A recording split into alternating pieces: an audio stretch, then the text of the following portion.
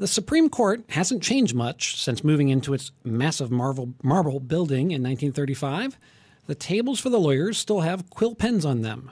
The Chief Justice writes his opinions in longhand, and cameras remain forbidden in the courtroom. So it was actually news when the Supreme Court announced recently it would require briefs to be filed electronically, and it would make them available to everyone online. It was a step toward the kind of transparency that critics say is often lacking at the court. Our guest is someone whose professional mission is to make the court more open and accountable. He's Gabe Roth, the executive director of the group Fix the Court. Gabe, thanks for joining us. I want to start by playing a clip of something Chief Justice John Roberts said in 2011. We are the most transparent branch of government. Everything we do that has an impact is done in public. Gabe, his point was that the court's most important, really its only important output are its decisions. And those are things where they include the reasoning, they put those out in the public. So is the Chief Justice right that the court is actually the most transparent branch of the government? He's not, Greg. He's not at all. The court, while its opinions may be posted online and distributed within minutes of them being handed down from the bench, the fact remains that if you are a public official in 2017, there are certain responsibilities that you have to the public. Doesn't matter if you're a life tenure like the justices are or not. And the fact that you can't experience the cases of the court live unless you're one of the lucky few who gets into the courtroom on argument day. You don't know very much about their travel, their stock ownership, their potential conflicts of interest.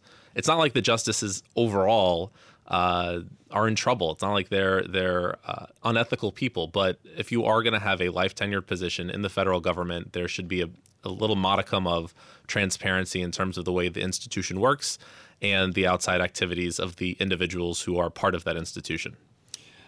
With all that being said, does the court get some credit in your mind for this new step with regard to electronic filing and making, they say they will make essentially every brief that is filed with them available to the public online?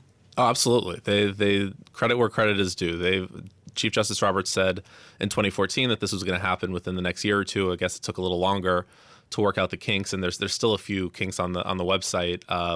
In addition to the e-filing, the website was remade within the last few weeks. So yeah, they absolutely get credit for this. I mean, every other federal appeals court in the country has been doing this for years.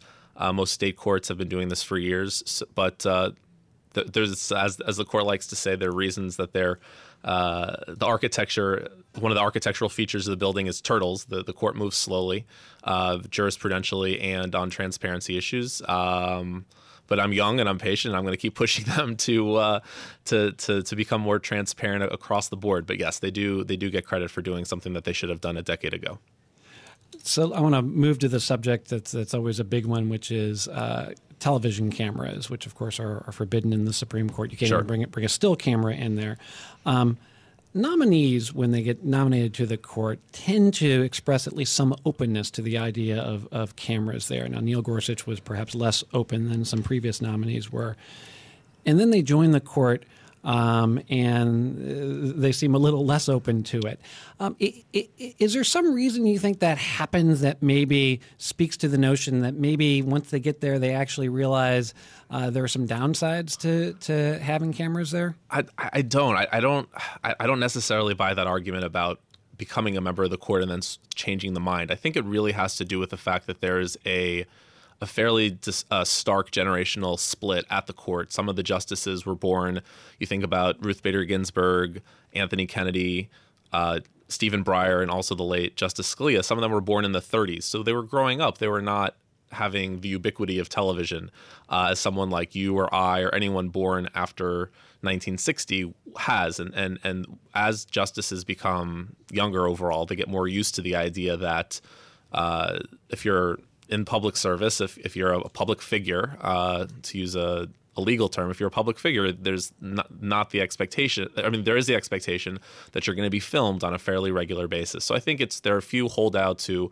maybe are part of the older generation, but I think that within a few years, once the generations have turned on the court, that we'll get cameras. More importantly, though, it's more immediacy that we're after. If live, the Supreme Court, we learned in the last year, has the capability of allowing live audio from the courtroom. They live audio broadcast a Scalia memorial. So it's less, look, it's about the visuals, but to me, as a former journalist, it's more about the immediacy, about ensuring that the oral arguments of the 65 or 70 cases that the court hears each year is capable in real time for the evening news or the afternoon news in the most modern way possible. And that's audio live streaming. And then hopefully we'll get cameras a few years after that. Gabe, I want to play for you something else that John Roberts said about the idea of televising Supreme Court arguments. Let me actually just do that in just a second. Let me first ask you, other than cameras, if there's one other thing you would want the Supreme Court to do to become more transparent, what would you pick? I think it would be stock ownership. Only 3 of the current justices own individual stocks, so stocks in individual companies, whether it be Cisco or spelled both ways, actually, or HP or Johnson Controls. Only Breyer, Alito, and Roberts own stocks in individual companies. And the reasons are, Roberts invested when he was at a law partner. Breyer and his wife were active investors in the past. Alito's father-in-law bequeathed a bunch of stocks to him when he passed away. But there's no reason that these 3, contrary to the other 6, are owning individual stocks, because there's so many cases. We have such a litigious society. 7,000 petitions come to the Supreme Court every year. And we don't want these unnecessary recusals caused by having these individual stocks. The justices should instead own blended funds or mutual funds like the other 6 counterparts, and instead should divest from individual stocks from the time that they're on the bench in order to reduce the amount for potential conflicts of interest. Let me go ahead and play that clip from John Roberts talking about why he's opposed to televising Supreme Court arguments.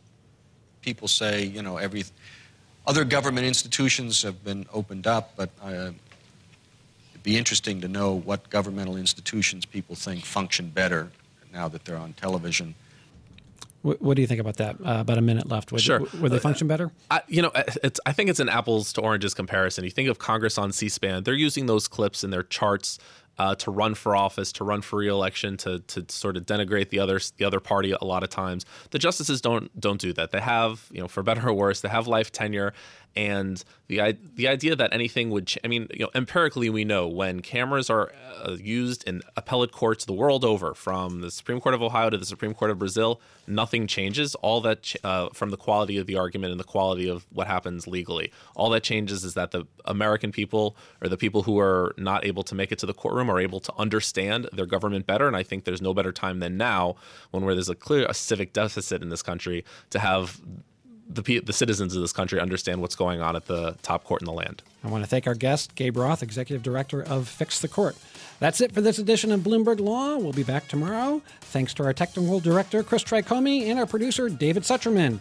Coming up on Bloomberg Radio, Bloomberg Markets with Corey Johnson. Stay tuned for that and more here on Bloomberg Radio. This is Bloomberg.